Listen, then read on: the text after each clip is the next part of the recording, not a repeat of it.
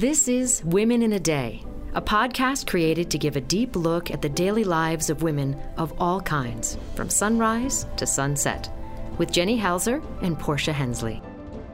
Hello and welcome to Women in a Day podcast. Today we have a very, very exciting guest named Rachel Esters.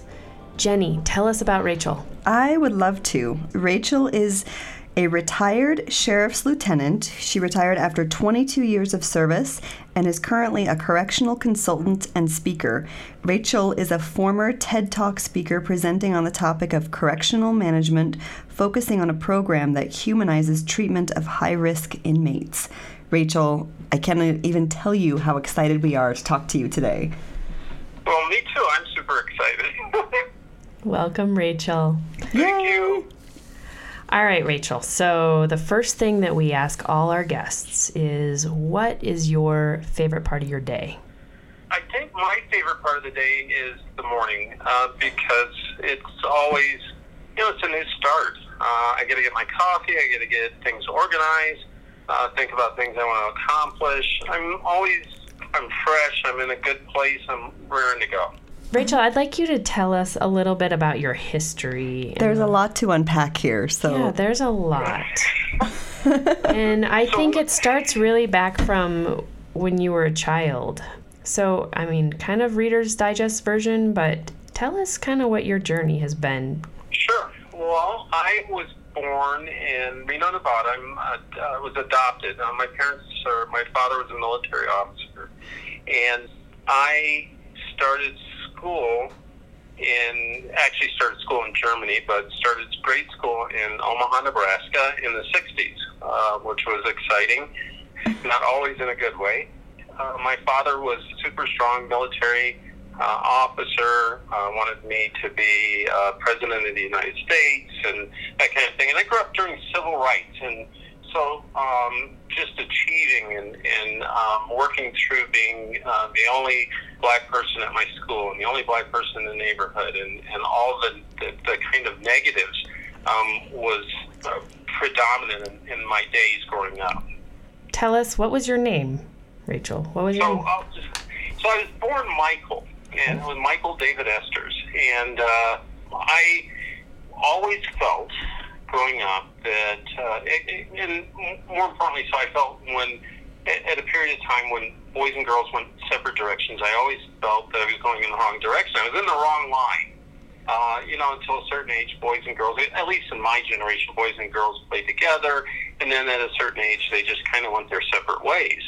And when that happened, I just didn't know how to cope. I didn't know why I was in the wrong line, why I was required to do all the boy things and I couldn't do the girl things. And I can remember wanting to socialize with the girls and not the boys. And I can remember checking a jump rope out at recess rather than a baseball or a bat or something like that. So it's something that was always inside me. I always felt that my body and society didn't allow me to be the gender that I was supposed to be. And I was kind of trapped in this, what I call armor. And again, it's during the civil rights movement, black family, white neighborhood, we're trying to make it. The last thing that I could ever bring up or hope to address would be gender issue. It just didn't exist back then, at least to me. It didn't even exist other than what I was going through. You still did a lot of masculine things, didn't you? I did all the masculine things. So I wanted to please my father, and I wanted to please my mother, and I wanted to, since there was literally, logically, nothing I could do about this whole gender issue, my entire life I just kind of balled it up and kind of tucked it away. So I did all the masculine things. I played football, and I was a high school wrestler, and I dated girls, and I did all the things throughout my life that were expected of me. Later in life I got married, I had children. When in the military, I was in the Air Force, and I was also in the Army. I was a paratrooper. I jumped out of airplanes. I did all the male things, and it even seemed like when this gender issue I was dealing with in this tightly wrapped ball, it seemed like when it was starting to come unwrapped and I was starting to see it again, that I was just do something even more masculine to kind of armor myself and to get away from that. Does that make sense? It makes a lot of sense, but that's, I have to say, objectively speaking, that's crazy. You did every male thing short of having an action movie, I think. Well, then she got into one of the most male professions, which is law enforcement. How old were you when you went into law enforcement, Rachel? Well, I was in the military initially at 17. I went in the Air Force. I dropped out of high school to go in the Air Force. Then I got out of the Air Force 4 years later, and I was in law enforcement for about 3 years as a patrol officer in Broomfield, Colorado. I'm pretty sure I was their first black police officer. Then I went back in the service. I went in the Army and got out of the Army in 1992 and was still in the National Guard. And I joined the Larimer County Sheriff's Office at that time and stayed there for 22 years. And can I say this about the whole gender thing? I mean, regardless of male or female, people have their own personality quirks or strengths and weaknesses. And I've always been a person that wanted to achieve. And I don't know that can be tied to gender as much as I just want to achieve. I want to do well, and maybe that's something that my parents instilled in me. No, that makes a lot of sense. But I'm sure during that time, in all your years, especially at Larimer County, were you seeing things change within the department in terms of gender? Were you starting to notice a transition at all, or did it stay pretty much the same, in your opinion? No, this was before or after my transition. Before? I think that law enforcement moves very slow, and I did not see a lot of change in gender. And a lot of things go on behind doors. As I rose through the ranks, I became a sergeant and later a lieutenant. The treatment of women behind closed doors as far as promotions are concerned or assignments, there's still a lot of negative gender bias that's utilized to make those decisions. And most of the people making those decisions are men. So I think that there may have been some improvement over the last 20 years, but I think the improvement's been very minor. Do you think that maybe that was a reason that it took you a while to come out, because you saw how women were treated in law enforcement and you didn't want to be on that end of it? I mean, you already had your uphill climb being African American, and now you had another kind of minority status in this profession. Was that intimidating?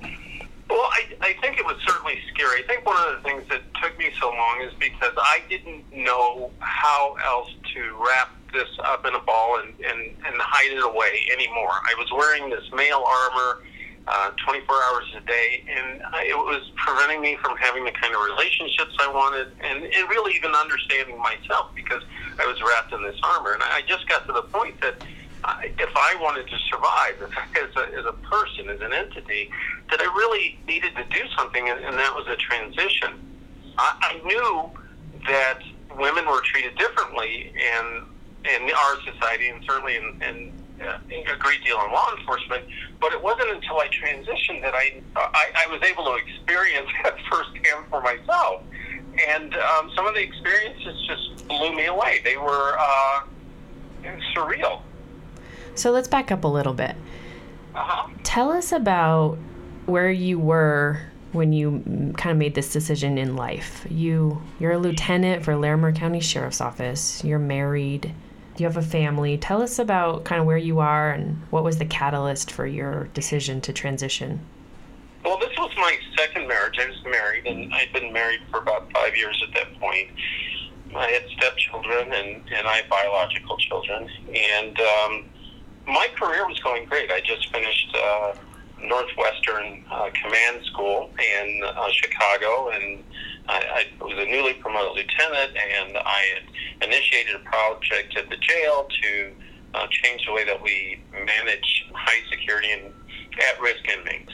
And I was receiving awards and accolades, and I was doing very well. But the area I wasn't doing super great in is interpersonal communication, because I was wearing this armor around. And when I started peeling back the layers of my inability to have really good relationships with people, I just came right back around to the whole issue of gender. By this point, Rachel, had you fully realized it within yourself, I am meant to be a woman, and at some point I need to realize that? Had you kind of acknowledged that, or? That's the point I came to. I realized all my life that my gender was always supposed to be female. I was always supposed to be a woman. I realized that from the time I became self-aware. Doing something about it is a whole other matter.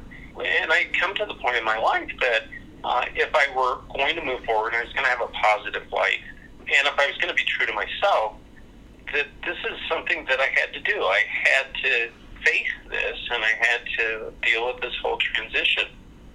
Did you have anyone that you were able to talk to about this at all? Well, I had a friend, and her name was Stacy, and she was another lieutenant at the agency with me. When I approached her about it, I had coffee with her. I told her, well, I don't know if you know, in fact, I know you don't know this, but I'm a transgender person, and I'm thinking about transitioning. And in fact, she made me kind of vocalize the definition of transgender because she thought I didn't know what I was talking about. Because I live my life so male, I mean so hyper male, that for other people to accept this or to understand or to hear this, it was as if you were saying, we're going to the moon tomorrow. It was just an impossibility. Right. And once, and Stacy was incredibly open, and once I explained everything, then Stacy said, well, I'll help you. Whatever you need to do, I'm here for you. And she was throughout my transition, which is important because that's the one friend I kept. But I lost most of my friends throughout this whole transition. Wow. Tell us about your transition. Yeah, there's so many things involved in transition. There's physically transitioning. There is socially transitioning. Physically, I started taking hormones, which started to change my body slowly, and also started to change the way I felt emotionally. Now, these are just my experiences, and they're probably different for everybody. But to kind of explain the difference in emotion before and after with hormones is that as a man, I always ran away from emotion. And as a woman, I ran to emotion. So, it was huge, this big paradigm change. That's a really good way to put it. So emotion became something that were positive. Now, the physical transition, when I started transitioning, so a couple different things. One is that transitioning in the workplace, I announced that I was transitioning, and what I did is I at the time I had 130 deputies that worked for me, and about 15 of them were supervisors, and I sat each one down one at a time. I felt I owed them the conversation, and I told them about my transition, what I was intending to do. And Larimer County is not a very diverse department, is it? Were there even many black people? No, for the most of my career there, I was the only black person at Larimer County. Wow. Occasionally, another person would come and leave, but for the most part, I was the only African American. I'm sure I'm the only African American that rose to the rank of lieutenant in the history of Larimer County. So you sat down 130 people individually? No, actually, I said them the 15 supervisors. Okay, sorry. I thought I was going to say. So she was supervising supervisors. Got it. Okay. So she was on a second level. Okay, got it. I set them down one at a time, and I told them my story. And these were 15 of the hardest conversations I ever had. I can remember one of the guys that I was talking to, and these were almost all men. I can remember one of the guys that I was talking to said, toward the end of the conversation, he said, Lieutenant, I can't move my hands. I said, what are you talking about? And he says, I can't. He's shocked. He's in shock. Wow. To hear this story, and he's having this kind of a physical reaction to the thing. And I asked them all to keep this private until I had a chance to talk to everyone. And they did. They all honored that. That's really incredible. Was it traumatic for you to have to tell that over and over and over at that time, such a fragile time in your life? It was hard, but I think it felt like it was necessary. It felt like moving on, that I had to have a good foundation, and I needed to be very honest with people. I needed to get rid of some of the armor, and I needed to at least have one point where I'm able to explain who I am and how I feel and why I'm doing this. And just to clarify, Rachel, around what year is this? So this is 2014. Okay. All right, so tell us, so how did it go, the transition? What was it like? Okay, so I also came out to my sheriff. I called the HR manager and I told her what was going on. And I arranged for a meeting with my sheriff, and I was bringing with me Stacy and the HR manager. And as soon as he found out several people were coming, he didn't know the subject of the meeting. He told me that I needed to provide him with a memo of why I wanted to meet with him. So I came out to him in a 3-page memo, just so that I could have a meeting, so that I could come out to him. And then I did, which was a terribly awkward meeting. And there was a lot of talk about clothing and bathrooms and are you going to wear earrings and things like this. It felt very, very clunky. So they probably hadn't even prepared at all to have a transgender employee, right? They had no idea. They had no idea whatsoever what to do. I think probably the most knowledgeable person in the room was the HR manager, but the HR manager didn't have a plan either. Wow. So what happened? So what did it look like? Well, we talked about clothing and earrings, and I said, well, I will wear the clothing and items that are appropriate for my gender, which is female. So that's what you're going to see. I'll use the bathroom that's appropriate for my gender. And it was a short meeting, and it was very, like I said, it was very awkward. But from there on, I moved on and started to transition in the workplace. So at the time, as a lieutenant, I wore business clothes to work, and I didn't wear a uniform very often. So I started to wear clothing that was feminine. And I didn't wear skirts for a while, but the rest of my clothing was all feminine. Do you remember the first day that you came to work in your feminine clothes? I can, and I remember being scared to death. I bet. Oh, sure. Because not only am I dealing with my staff in a leadership position, I'm dealing with my leaders, my conservative white male leaders, and I'm dealing with inmates. So we have had an inmate population around 450. Did you interact with them? I still had to interact with them, yeah. Oh, wow. Oh, my God. Wow, Rachel. So I remember around the first day or the first week, I wore these red pants to work. Red pants and a tasteful blouse and sweater.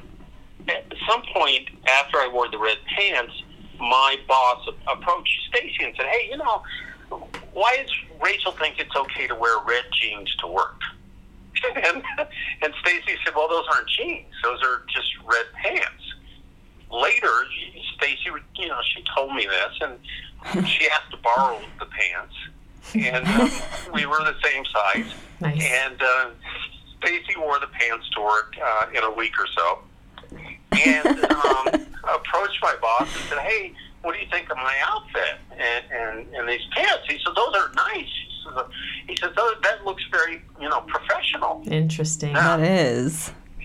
Now, we never, it never went all the way around, so he was never in the realization where those pants originally came from. But it really does, point out how different people are treated, in the workplace. That there's different standards. Oh, for completely. men and different standards for women and different standards for transgender people in the workplace. How did your transition affect your marriage? It ended my marriage.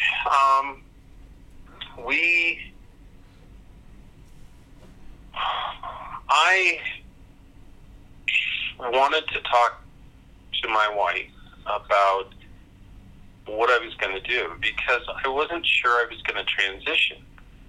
And I wanted to have good conversations with her about what she thought and,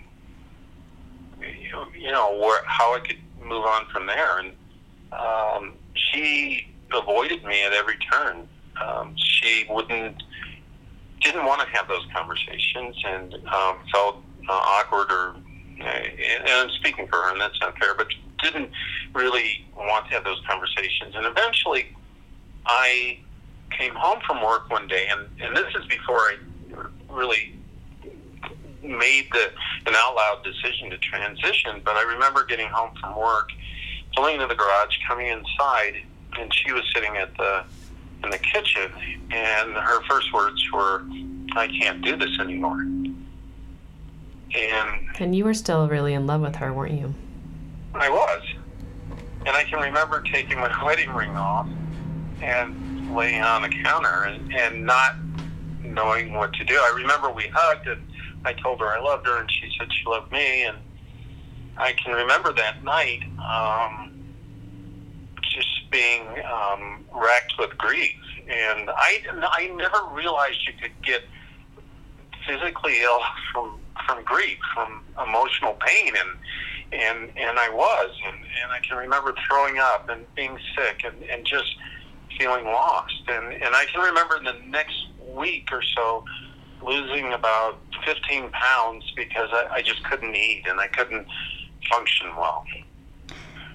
So it was a really hard time for me, and I'm sure for her as well. It just seems so incredibly unfair that anyone should have to go through all of those things at once. I mean, I just can't think of many situations where you're forced to completely, upend every aspect of your life completely, literally from the ground up, and to do it basically alone. I mean, that's just... I mean, that's... So courageous. It is above and beyond. Right? Yeah. Amazing. So, Rachel, some good came out of the ending of the relationship. Sometimes when doors close, new ones open. And you were able to meet a very special person in your life now. Can you tell us about her? Yeah, I think a lot of good things happened from transitioning. It was just a matter of getting through the difficult times. I met my girlfriend, Katie. She was very open to my gender transition and didn't have any issues with it. Just really saw the person. I started a beautiful relationship, which I'm still in. So yeah, there are positive things that come out. It's hard getting through though. So ultimately, you decided to leave law enforcement. Was your experience after your transition behind that, or can you tell us about that? Let me tell you some of the things that I noticed. Okay, so transitioning in the workplace really isn't just about being a transgender person. It's about being a woman in the workplace. Right. My office was located next to a conference room, and shortly after I transitioned, my job was changed from a leadership job to a projects and management type of job. Did you see that coming at all before your did you even think that was a possibility before your transition, or? If I'd not transitioned, that probably would have never happened. But in transitioning, I figured that something like that might happen. Wow. So I was transferred into this job, and a couple things happened during the job. Now, I started this amazing program at the jail, and I got a lot of awards, and I recently did a TED Talk on it. We were a very progressive jail and did good work. And there were other people from other law enforcement agencies that wanted to come and see our jail so that they could model what they were doing. And I can remember a group of people from Kansas coming several different times, and I wasn't invited to any of the meetings. In fact, one of my subordinates was. So my boss did not invite me because I believe that people feel that we're an embarrassment, that transgender people are an embarrassment, and somehow stain them as well, or disappoint them, and don't want us around, or don't want us to be. I mean, and so that was probably one of the first experiences that I really felt slighted. I can remember that in my new job, this conference room was where during lunchtime people would go and eat lunch. And when I was Michael, people, other supervisors or executive people would say, "Hey, come bring your lunch in here and come have lunch." I never really noticed that my friend Stacy wasn't invited. I did notice when I transitioned, and I was no longer invited. Now, why is this important? Is this important because I just feel bad because I'm not included? No, it's important because water cooler talks and golf games and lunches are where decisions are made. Promotions are decided, and how agencies are going to spend money in these informal meetings. And when you're not allowed into those meetings as a woman, you're not able to have a voice. No, you're literally not getting a seat at the table.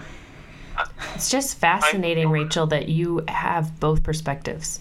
Because, I mean, I'm a woman in law enforcement as well, and I have a female perspective, but you have the gift almost that you get to see both sides. You saw Michael's invitations, and then you saw Rachel's exclusions. And I think you're in a really interesting position to comment on this. Mm-hmm. I mean, so transitioning in the workplace, things like bathrooms and pronouns, and we talk a lot about, and I want to talk about bathrooms really quick, but we talk about, pronouns, and some people found it difficult to accept new pronouns, and others just didn't care. They just were going to use whatever pronoun they wanted to. That's something that I see in the community today, and where you're treated differently. When people notice that you're a transgender person, sometimes they'll use the pronoun they want to use, regardless of what is obviously the pronoun that would be appropriate. Or were people still calling you he at work? Some people were, yes, absolutely. At my boss, I can disrespectful. Remember on several occasions, and people will sometimes fall back on, well, it's new and I'm just not used to it. And in some cases that's correct, but there are other people that are saying it just because they have hate in their heart, and right. They want to determine what their world looks like, and they don't want you to determine what your world looks like. Was there anyone that really surprised you, that really just kind of got on board quickly and really embraced your transition that you wouldn't have expected? Well, there are several people. I noticed that I had a lot of employees coming to me, and I say a lot, probably 4 or 5, who had children that were transgender. I never knew this. It was almost a secret. There was a detective that worked at the city of Loveland, and he used to work at the sheriff's office. And every time he came out to the jail, and I saw him in the lobby or something like that, he would give me a hug. I don't know if people realize how powerful that is. Well, I'm sure that meant a lot. It meant a lot to me, and it really made a statement, about, how he viewed me and as a person, in my transition. I met a few very brave people, the kinds of people that are throughout history have really done powerful things in the shadows. They're the kind of people that, hid people so they wouldn't be put on trains, or associated themselves with people who were of a different nationality or race when it was unpopular, or protested when other people's rights were being violated and theirs weren't being violated. These people exist. There's not enough of them, but when you meet them, they're the ones that really helped me through this whole process. I'm getting all emotional now. You're making me emotional too. It's so true what you're saying, and I'm sure that that detective what it did for him as a father to be able to see you, who, you're obviously such a good person, such a kind person, and such an accomplished person. I'm sure that was incredibly comforting for him to know that that's possible and it's okay. No, I was going to say something about bathrooms really quick. Yes. So the bathroom issue in this country. So a lot of what helped me through the transition was growing up Black and American in the 60s and 70s, and all the racism that I faced when I was growing up. And I'm able to draw a parallel between that treatment and the treatment of people who are transgender in our society today. And it really comes out in the whole issue of bathrooms. We don't want you to occupy space with us. We're going to villainize you. You're dangerous. You might assault our children.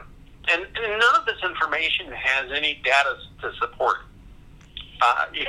There are many groups of people in this country that you could pick out, professional groups that would be more prone to have a bathroom, or should have, maybe not should, but could have a bathroom bill, rather than people that are transgender. Yeah, you're the last person who's going to assault our children. I assume you're speaking about certain senators that they should have. Right. You literally could say, well, all members of the Senate and Congress, they cannot use the public bathroom. Due to their predatory and...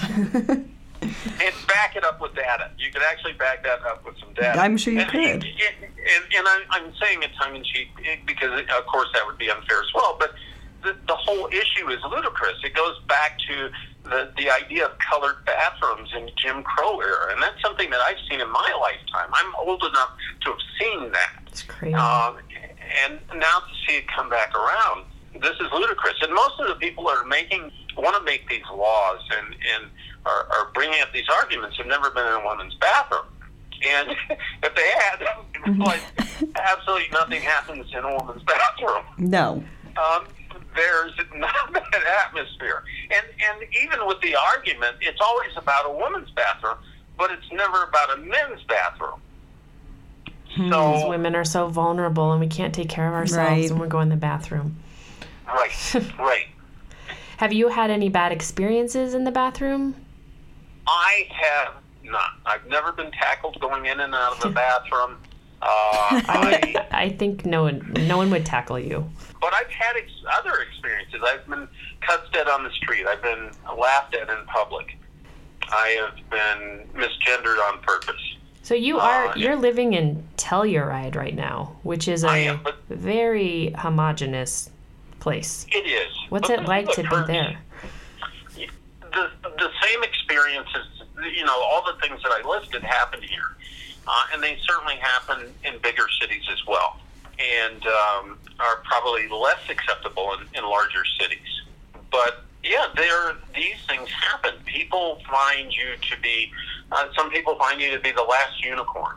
And, I found the last unicorn, so I need to document this in some way. Some people just find you to be aberrant or vile and want to let you know. Or some people think that you're a clown or a joke, and they laugh openly in your face.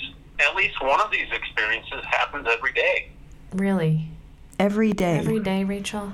Oh, that makes me so sad. I just want to wrap my arms around you and protect you everywhere. And I think that also speaks to the strength of your character, that you stay. And we'll talk more about it in a minute, but that you continue to do really good work and that you don't let it stop you. Yeah. Well, I think we have to. I read something the other day that Malcolm X said. He said racism is like a Cadillac. They put a new one out every year. And I think that racism and transphobia and classism and those things are all connected. I think we all have a responsibility. Because even though we may not feel the effects of Rachel Esther's getting cussed out at the store in Telluride, it affects your society and it affects your culture and it affects your country. And we all have a responsibility to become a better culture, better society. Something that hurts you is something that hurts me as well. Yes. Is there anything that you haven't done because of being transgender that you've thought, it's just going to be too hard for me to do that? Well, everything's hard because people have to get through the whole issues of gender. And so, I'm a consultant now. I have some expertise that falls outside of being a transgender person. Sure. But people have a hard time getting over the issues of gender. When I want to present, I have what I would title is a very good idea on modernizing our jails and the way that we manage inmates. But getting a seat at the table and getting my voice out is a little bit more difficult than it would have been as Michael.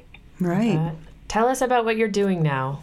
So I do two things. I do speak on gender for government groups, private groups, and I work as a correctional consultant. So I bring my 22 years of expertise to jails and prisons and try to give them ideas on leadership and management of inmates and processes. The biggest program that I worked on was the management of high security and admin segregation inmates. And I think that is something that is a completely different way of looking at the way that we manage people in our jails today, a more humane way that we manage people.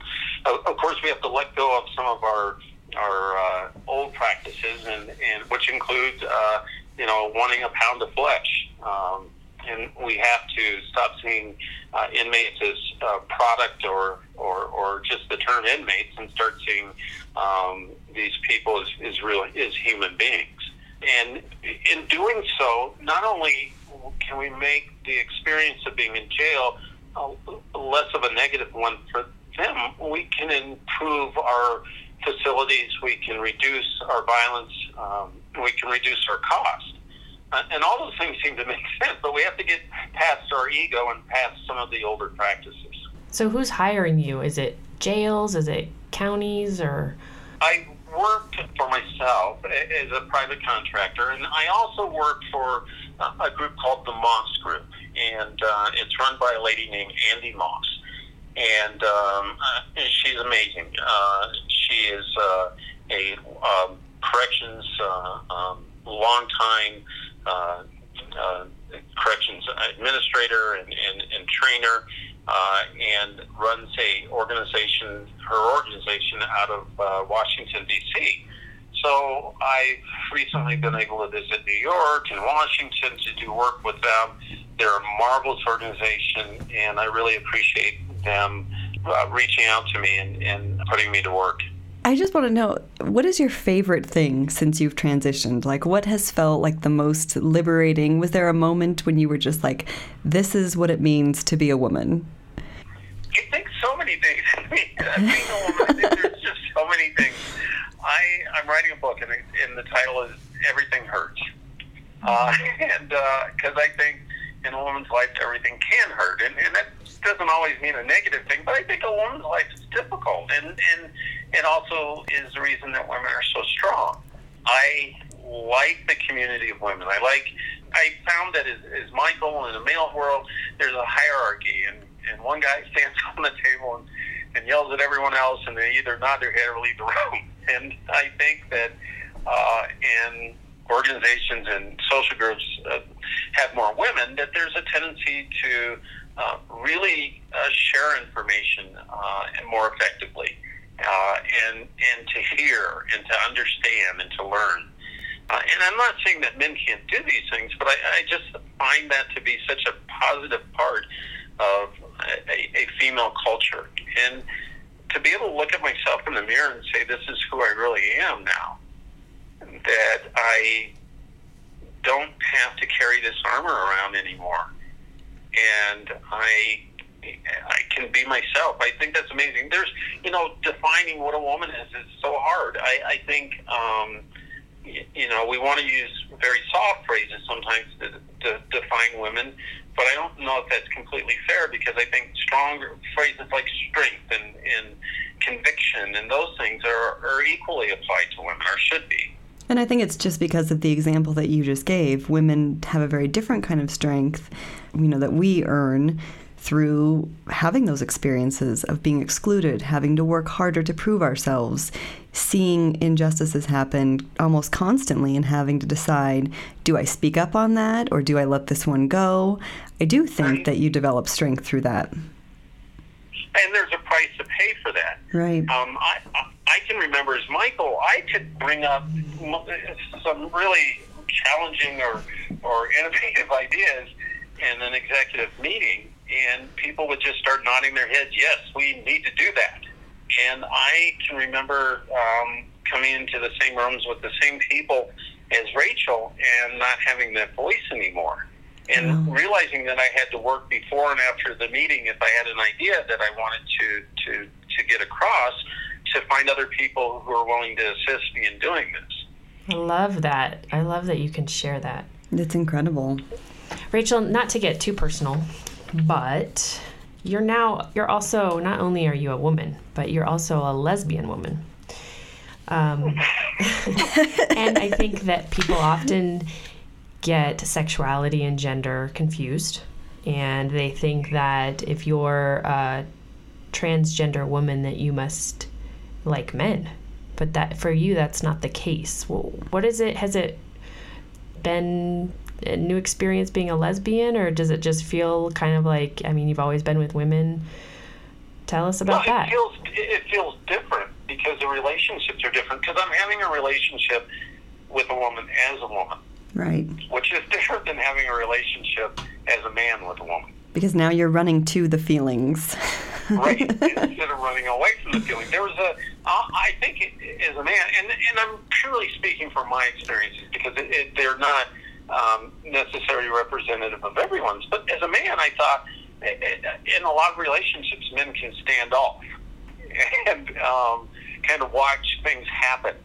There's certain things that men can say, well, not me. That's not that I don't do that, or that's not my responsibility. And I'm not talking about just tasks around the house. I'm talking about some emotional connections. And I think that when there are two women, not only do I have this closeness, I have someone else who understands me and how I feel. That's pretty amazing, to have someone who has a shared experience, if you will. So, yeah, I think that people do get that mixed up with the idea of orientation and gender. Gender is who I am. I'm a woman. And, my orientation is who I like, or, who I want to be intimate with, or, who I love. Right.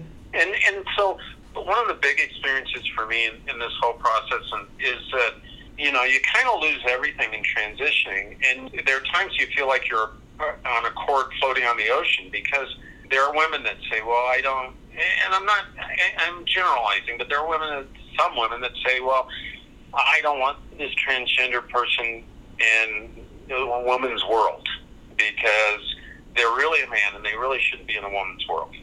And they're men, they're saying, I don't want this person around me because they make me feel uncomfortable and awkward, and they're traitors to their own gender. And so, and there are lesbians that say, well, this person, is not really a lesbian because they're transgender. And so there's so many times when you feel just alone in the world. That you don't have a tribe, you don't have a group, you don't have, acceptance that is, that other people take for granted. Rachel, what's the best advice you've ever gotten? Just keep moving forward. I remember my father telling me that no matter how bad or no matter how hard, set your jaw and just, I don't know if people set their jaws anymore, but, or even use that phrase. Someone is Googling it or on Wikipedia right now. But, you just keep moving forward, and no matter what the adversity is. And I was taught, growing up as African American in this country, that I had to be better than my peers to be successful. I couldn't have a C or a B at school. I had to have an A. I had to be outstanding. I couldn't be just good or average to be seen as good or average. I had to be absolutely outstanding, and that was something that was instilled in me very early, that I didn't have the luxury of just kind of walking through life and not doing everything at 100%. So talking about support system, who is your support system? Who are the people that you rely on now? Well, right now it's my girlfriend. Katie is amazing. She's here for me. I can bounce my thoughts and feelings off of her. I have two other people that have been supportive that were unexpected, which were Katie's parents. And both of them were, one is passed, her father's passed, but are elderly people. Her father's a retired doctor, and her mother worked in the medical field as well. And very conservative, very religious, but very accepting. They never balked at the idea of having me over to their house or, to vacation with them or travel with them or talk with them. Unexpected, but felt very good, very, very positive. I'm sure that's got to be just a relief, and it must feel so good. Yeah. Right. All right, Rachel, do you have anything else that you want to share with our listeners, or? I do. I think that we have a responsibility to be accepting in our society, and it's hard. It was hard for us as a country to accept women into the workplace, and when that was happening, we were talking about, well, where are they going to go to the bathroom, and if they're in a factory, what kind of clothes will they wear, and this kind of ridiculousness, and how are we going to pay them, and we have a history in this country of interning Japanese Americans because they look different. We didn't inter Italian Americans, we didn't inter German Americans, but we interred Japanese Americans. We have a history of not allowing African Americans to use the same facilities and have jobs and live in the same neighborhoods. And now the conversation has turned to Latino Americans and Latinos and immigrants to this country, and wanting to bar them from access and to treat them as if they are something that is tearing down our society. And I would say it's the opposite. I'd say that our immigrants and our women and everybody, these are people that are building our society, are making us stronger, making us better people. And I think that there is a history will tell the tale of how we weren't true to ourselves when we treated these people poorly. So I just ask everyone to really not just treat people the way that you want to be treated, but treat them the way that they want to be treated. And it's interesting because Portia and I both have young kids, and at my son's school there are transgender kids. There's a lot of things going on, and I think kids notice these things and we get to have these conversations, but it's also really complicated for kids to understand exactly what it means to be gay or to be transgender. And so the one thing that, we talk a lot about is when you're a kid, even if it's something that you don't really understand, your job is just to pay attention to how other people are treated.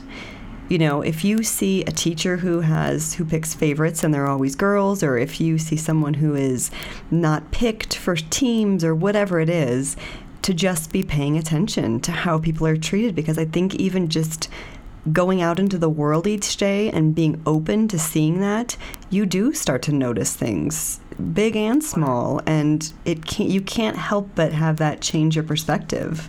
Absolutely. I absolutely agree. Rachel, thank you so much for joining us. We could just talk to you all day, and if you're open to it, I would think we would love to have you back at some point. Well, come see me in Telluride sometime. That's what we were angling for. That's if you're open to it, we're going to come stay with you and Katie. That's right. We're going to do a whole series with you. All right. Well, thank you again, Rachel Esters. And you can go to our website, womeninadaypodcast.com. You can read more about Rachel. You can see some photos and find out how you can get in touch with her. And thank you so much to our editor, Tony Tarbox, and to Hillary Blair, who does the intro for Women in a Day podcast, and to all of our listeners. Please, please, please, if you like this podcast, download it. Download the episodes. It helps out. And please rate us. Thank you so much. Have a great day and see you later.